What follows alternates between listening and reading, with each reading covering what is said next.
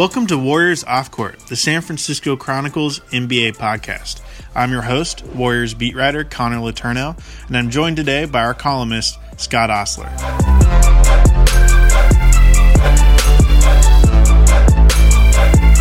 So Scott, here we are at the wonderful Sheraton Grand Hotel in downtown Los Angeles. Just got back from a pretty full day of coverage of Saturday All-Star events. We saw everything from Team LeBron and Team Steph Curry practice to the media availability to all the shenanigans that happened on Saturday night at All-Star, which were in this case 3-point contest, the dunk contest. Adam Silver talked to the media. So it's been a pretty full day. I know both of us are a little tired, but what were your biggest takeaways from today? Well, they pack the stuff in, man. They make a full day out of it for sure. And the access is kind of limited at points, but the interviews I thought were pretty good. The podiums get very crowded and everything, but stuff comes out. Like LeBron had some interesting things to say about his political controversy that he's got going on, and Kevin Durant has some interesting things to say. And I would just kind of flit around the different podiums and stuff, but there was always little nuggets, little bits of information, interesting things that reveal a guy's personality. Yeah, you don't really expect much to come out of those, those situations. Just for the listener, anyone who hasn't been to one of these things, they're the ultimate, cattle call type situation. You're, as a media member, you're standing there with hundreds of other reporters with your iPhone and your recorder out, and you're just hoping to maybe get a question in. And as someone who covers these guys on a daily basis, you're forced to listen to people who haven't been around the team, so they're going to ask questions that you've obviously gone over with these guys before. And a lot of times they'll just ask off the wall questions for whatever purpose. Here's an example. LeBron today was talking about the political stuff, the controversy with the Fox News woman and all that stuff, and he got into some pretty deep stuff for a couple minutes there. He really did a deep dive into his philosophy of why he feels free and why he feels he should talk about politics and those kind of things, social issues and stuff. And it was pretty deep. And then boom, there was a slight pause, and the next question was, "What's your favorite salad?" Yeah. That was great. Because it was such an impassioned, articulate, response when he was talking about the Fox News anchor. It was obvious that he had put some real thought into that. He knew that was going to come up today. Yeah. He hadn't addressed it yet, whereas Durant had addressed it yesterday with our friend Sam Amick from USA Today. So Durant didn't really go that in-depth about it today because he already did, but I was really impressed with what LeBron had to say.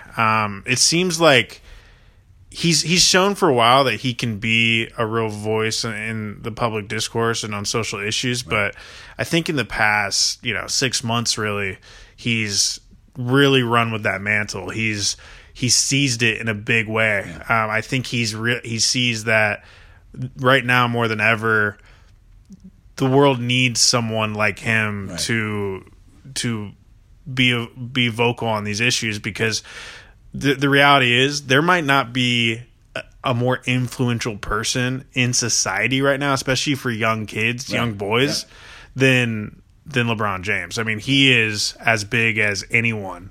See, that's a key point, Con, I think, is that he's not doing it just because he's mad at Trump or whatever. He's doing it, I believe, and it's the same reason that Steve Kerr is doing it, and the same reason that Steph Curry does it probably to a lesser extent, and the same that Stan Van Gundy does it. And those are the kind of the chief, speak out guys.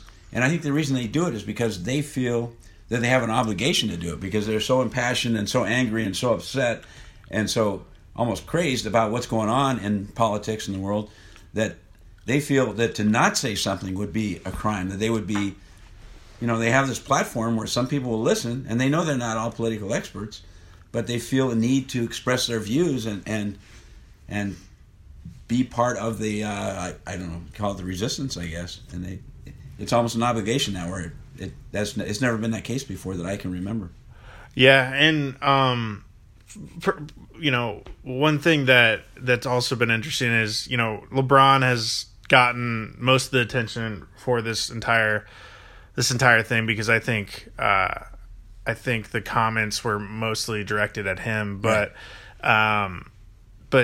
Durant was involved in this, and Durant was, pretty vocal in that uninterrupted video about his displeasure with Trump. And, Durant's a guy that has long said, I'm not political, right? But he sees a need to express himself about this. And so it's been cool to see him grow too. I mean, I've only been on the beat. This is my second year on the beat, but in the 15, 16 months that I've been on this beat, I've seen several of these guys really grow into themselves. Right. And it's been kind of cool. I mean, we're talking about guys who are adults, they're in their late 20s. Some of them have families, and they're finding their voice at a time when I think, the world needs them to. Plus, they also realize they have some clout, For instance, Steph Curry, when he spoke out and he kind of clashed heads with the head guy at Under Armour. Right. And Steph wouldn't back down. He knows now that he can, if he says something or he threatens his shoe company or something like that, those people quake in their boots, man. They listen to him. These guys really have some influence. And I think they're pretty careful about how they do it. For instance, the Fox News woman who criticized LeBron and KD said that LeBron's comments her quote was almost unintelligible. And, yeah. And then she wondered why people called it racist. LeBron is nobody. He's not Winston Churchill. We understand that, but he expresses himself pretty well, and he strikes me as being nobody's dummy. That he's a reasonably bright guy. I've never given him an IQ test, but to call his statements almost unintelligible is that's if that's not racism. And that's to say that close. He's not qualified to talk on this subject because he only has a high school education, right. And he, right. At one point considered leaving high school early for the NBA. Right. I mean, that is so irrelevant, right. And it's interesting, and I think it's a topic that guys like LeBron and Durant, who only went to college for a year, I've actually had to deal with more than the average person might realize. But it's so silly because if anyone was in the situation, the smartest person in the world was in the position to make millions at 18 years old, you don't turn that down. Right. It's any career opportunity. Right. Like if you were in college and someone came to you and said, hey, you can stay in college and get your degree, or you can get this job and you can start out making You can get a job at McDonald's slinging French fries and we'll give you $8 million a year. Okay. I'm leaving school. See ya. Yeah, right. I mean, you'd be dumb not to. Right. Well, that's what Adam Silver addressed tonight, and I thought that was very interesting. Adam was asked, I call him Adam, but he was asked Your best about, bud, Adam. Right. He was asked about what he thought about the comments. And, in football, all the owners and the commissioner are very scared of this stuff. They don't want anyone kneeling. They don't want anyone protesting. They're worried about sponsors. They're very corporate, and they're very tight, rear-ended, and it's somewhat the same in baseball. And basketball, though, starting with Adam Silver, it's like we treat our people like human beings and real people who have opinions and let them express their opinions. And he said that tonight. Adam Silver actually said, I'm proud of these guys for expressing their opinions. Now, it seems to me that Adam Silver is probably, I'm guessing, like 99%, he's on the same political side that they are, basically. But still, even if they were coming out and saying, we love Trump or whatever, I think he would still support their right to speak out. And I think that says a lot about Silver and a lot about the NBA. Yeah, and the NBA is interesting in a lot of ways because I think the way it's set up, it's just more ripe for social activism in a lot of ways. And I think that is for a couple of reasons. NBA superstars are more visible than any other superstar in any other sport. Yep. Even Tom Brady has a helmet on. Right. You don't, his face isn't visible at all times. And that actually matters. Like they've done studies, that matters. And baseball, I don't think the average sports fan could look at a picture of a lot of all-stars and name them. Right. I mean, it's just the superstar power is not there in that league. It's not.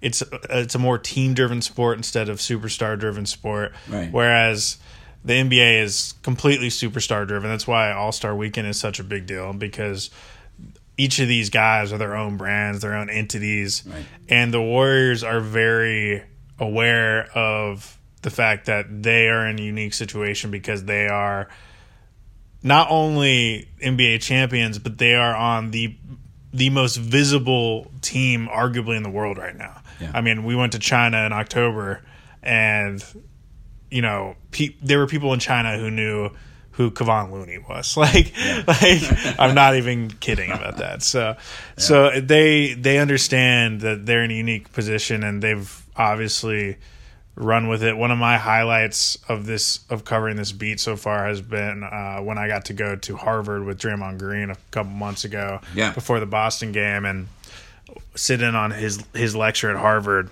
And you could really feel in that moment that this is more than a basketball team, and these are more than basketball players. And I talked to the professor who invited him to Harvard, and she called him a cultural influencer, which is a fair label for these guys. Right. They are cultural influencers as much as any academic out there, as much as anyone, as much as any politician. I mean, they matter, and you need to respect their voice, especially when they're coming from a place of knowledge. I mean, it's clear that LeBron has done his research. It's clear that these guys know what they're talking about. And if you want to disparage that, then I'm sorry, it's hard not to call you a racist. Right. Well, one of the things, I'm sure, for instance, if the woman who criticized LeBron once has invited him to go on her show, which I think would be a mistake on his part, because I've seen the show a couple times, and I don't think it would be.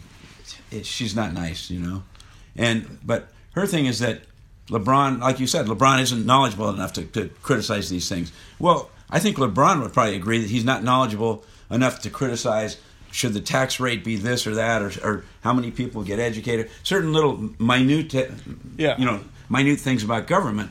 But I think he's like a lot of us in the big picture. He can see the big picture. He can see that there's injustices being done. He can see that there's things being done to our country and our government that are scary and in a lot of people's minds wrong. And you don't have to be a PhD in economics or something like that to be able to give your opinion on the way politics is going now. No, it's interesting. It's interesting that today, here we are on the eve of the All-Star game, and we were, between the two of us, wrote several politically charged stories. One thing that got overshadowed by all this, which I think is probably for the best, is the storyline that dominated this weekend last year, which was the KD Russell Westbrook rift. Both of them got asked about their relationship today, and both of them actually answered the question. Yeah, which is a development. It's huge. In the NBA world, I'm not being flippant. It's really big. That was a big, long, festering thing. And sum up what they both said. Well, KD basically said he took responsibility for not handling that situation very well last year, and said that he was in his own head, and that he made it a thing when it probably didn't need to be a thing. That he helped kind of propagate it because he was so insecure about it. And that, it's all love at the end of the day, and like, it's all good. We're moving forward. And, Westbrook wasn't nearly as, candid, but he did say, we're talking and we're communicating, and like, he there's no issues. And so, just the fact that they even were willing to go there in a public setting like that, to me, was interesting. You did see very minor interactions today in practice. They're both on Team LeBron, and they, passed the ball to each other in practice. And there was a picture that the NBA posted to Instagram of them, chilling in the locker room before practice, talking about sneakers. I mean, very minor stuff. And I feel like TMZ sometimes were even writing on this stuff, but just given how big of a deal it was a year ago, and it was another example to me of how how KD operates. KD is a fascinating human being who I have really enjoyed getting to know a little bit and covering, because he's as guilty as which I think all of us can be guilty of at times, which is he gets inside his own head a lot and he overthinks things, and he's very intellectual in a lot of ways, and he's very and he internalizes a lot, and I think sometimes that can be a fault of his, because sometimes he can hold on to things that maybe he shouldn't hold on to, and he can take things personally that maybe he shouldn't take personally. Right. You kind of saw that manifest itself with the whole Twitter snafu that he had in preseason, and there's been other kind of minor examples of that. He helped propagate this Westbrook thing in ways that probably weren't healthy, you know, putting the cupcakes on the sneakers and kind of owning that. It's like, why? You're telling us that you want to move on, and yet you're still bringing it up. Yeah, it's funny because in a lot of ways he's like a little kid in some ways, because a lot of these basketball players, in some ways they don't have to grow up. They're like professional athletes; they don't really have to grow up. But he's a really smart dude and really thoughtful and seems to me pretty deep in the conversation I've had with him. And I just think the whole thing with Westbrook, I always thought that Kevin kind of took the high road in leaving when he left, and he didn't trash anybody. He tried to be nice to everybody, and I think he was really hurt by the way Westbrook reacted. And Westbrook to me is like the more childlike guy in the thing.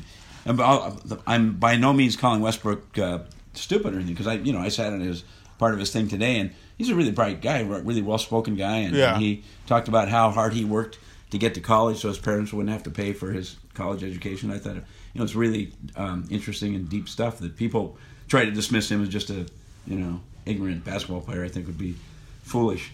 But I always thought in that relationship it was like Westbrook was the. That being said, though, I mean, not to rehash it all, but he probably should have let him know at least verbally, rather than via text. I get that, but I know the guys who cover Westbrook on a daily basis. I'm around those guys enough and to kind of pick their brains, and he's not a treat to cover. I mean, he's kind of a schoolyard bully in a lot of ways, and it's part of why he's great. But Durant, in a lot of ways, is the opposite. Durant is very sensitive. The more I get to know him, the more I realize just how sensitive he is. And it's kind of interesting, because I think a lot of people look at someone like Durant and they're like, you have everything. You have the world at your fingertips. Why do you need to care about what people think of you? Why do you need to pour over all this criticism? And while that might be true, let's look at some of the greatest players of all time. Michael Jordan, he is the ultimate example of someone who cannot get over his haters. Kobe Bryant, it's a gift and a curse, because they use that to motivate them and fuel them, but they also sometimes have an unhealthy obsession with it. Jerry West was like that. A lot of the great ones, you can go down the list, and they're sensitive dudes. It's fascinating stuff. But what about the stuff tonight? What about the dunk contest? I can't skip over that, right? I actually, to be honest, didn't get to fully watch the dunk contest because I was writing about the 3-point contest. It looked like it was a good dunk contest, though. Donovan Mitchell's the real deal. Yeah, and I thought I saw his the dunks that basically won the thing for him, and I thought they were both really, really excellent, kind of over the top special dunks. And if I was judging, I'd give him extra credit for his showmanship, because he came out with 3 different jerseys. One in homage to Darrell Griffith, Dr. Duncan's team, who was playing before he was born, I guess. And the other one was to Vince Carter. And so to come out with 3 different jerseys like that, and he was a showman. He rose to the occasion. He said he missed those 2 dunks in practice, and then he came through and did them in the game. So I thought it was pretty cool. I don't live or die for the dunk contest, but I thought that was a pretty good one. And then Nance had one dunk, his last one, I guess, where he threw the ball off the backboard, caught it, threw it off the backboard again and caught it in a little quick tap, and then dunked it. And that was That was special. So. I don't think people even understand how hard that is. It's crazy. Yeah. That's so difficult. So that was fun. I mean, and the thing about the dunk contest is it's gotten pretty stale the past few years, and I think it used to be so fun. Back when you had Dominique Wilkins and Michael Jordan, really the best players in the league participating in it. And now it's like a bunch of no-name guys who the average NBA fan may not even be aware of, and I think that there's this strong desire to have the LeBron Jameses, the Russell Westbrooks in it because you could only imagine what they could do in the dunk contest. Westbrook. I don't know about LeBron. I know LeBron can get up 1,000,000 feet, but I don't know if he has the showmanship in that particular kind of thing. But he's probably not going to do it anyway. He kind of hinted today that he's too old to be doing that now. Yeah, I mean, he's 33 now. Which is crazy. He's been in the league. I think this is 14th straight All-Star game, which is crazy to think about. That's amazing. The stuff he's putting up. And 7 straight times in the NBA Finals. But in some ways, the three-point contest has become a better event. No question. I actually think that they should consider putting it at the end of Saturday night All-Star weekend because I think it's more hyped at this point. And I think part of the reason why it's great is because the people who participate in it really care about it. Like, I don't know if you saw the video, but a video surfaced after the three-point contest of Clay, and he's just sitting before the first round, just in his own head, with his hands on his face, just like rocking back and forth, and you can tell he's like on one. He was nervous. You could see it, and because he genuinely cares about that thing. Like, and he really wanted to win. 3 times, he won it once, so. If anyone has the right to be casual about it, it would be Clay, right? But. Yeah, no, he people like to joke around about Clay because he is really funny and he's so monotone and he's so laid back and just kind of aloof. But if you actually know anything about Clay, you know that he's actually one of the most competitive people in the entire league. Yeah. I mean, he is in a much different way. He is as competitive as Draymond Green. He is so dedicated to his craft. Like, I've heard a lot of stories where, when they were in China, the first day they were in China, the whole team was pretty much going to Hong Kong on a day trip, and his agent was there, and he texted his agent, and he stayed back at the hotel, and he texted his agent. He's like, "Hey, can you find a gym for me?" In Shenzhen because I need to get shots up right now. Like he's addicted to shooting. Yeah. And I guess that's how you become the best ever, or one of the best ever, but he's extremely competitive, and you could tell he was legitimately upset after he lost. And he actually had a really nice performance. He has nothing to be ashamed of. I think most years probably would have won with the performance he had, having 25 points in the final round. That'll win you the competition most years. But Devin Booker was just unbelievable. Hit 20 of 25 three-pointers in the final round. Had a final round record 28 points, which beat Steph Curry. Steph and Clay both had 27. But I'll put Devin Booker against Clay in a best-of-7 series or something like that. I'll take Clay all day. Oh, yeah. No, for sure. But the thing is, he's carving out a legend, basically, with his career and with his three-point shooting and with the three-point contest. And I know that he'd much rather win an NBA championship than win a three-point contest, not even in the same ballgame. But he wants to win the three-point contest because he knows that's part of his legacy, his heritage, his legend, And the thing to look forward to next year is it's going to be Clay versus Steph. Yeah. Because Steph has already said that since it's in Charlotte, he's going to return. Right. That'll be fun. When they went head-to-head a couple years ago and went to the final round against each other, that was pretty fun stuff. So I think people are already looking forward to that. That'll be really cool. And if they do it in Charlotte, they got to put that last after the dunk contest. That's got to be the feature, the closeout. They probably won't, but yeah, no, it's not a bad idea for sure.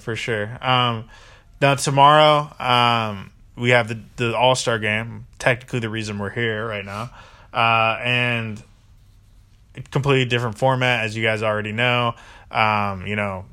It's not broken up into Eastern and Western Conference. It's Team Steph and Team LeBron, teams that they both drafted. Steph's team is more guard heavy, good shooters, whereas LeBron's team is a lot taller, more athletic.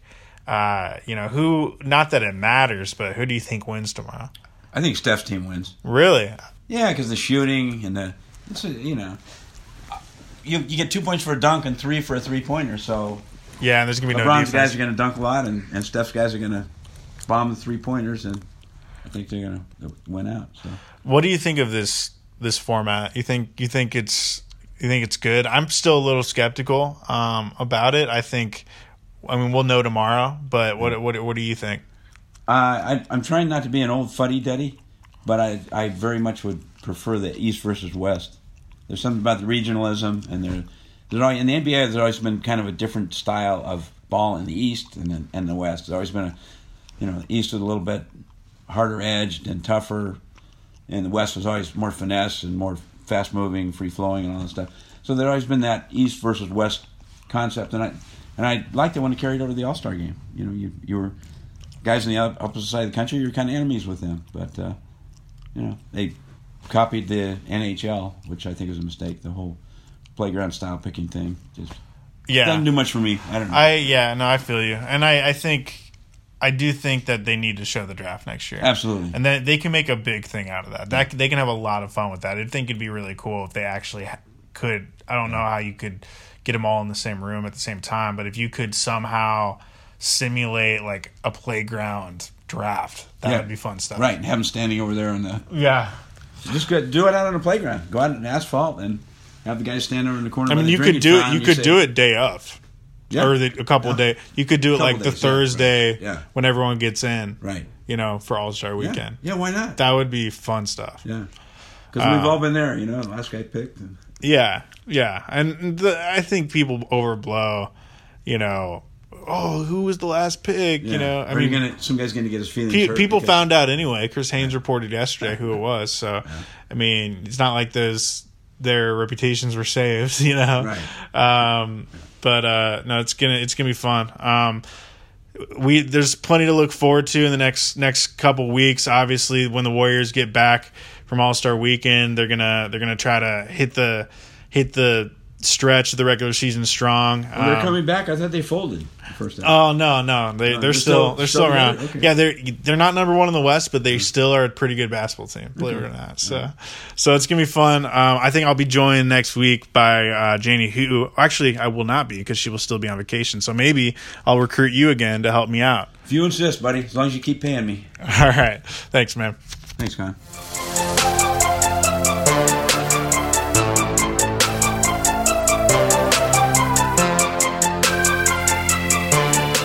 This show is part of the San Francisco Chronicle podcast network. Our theme music is Thank You for Playing by Ryan Little, courtesy of the Free Music Archive.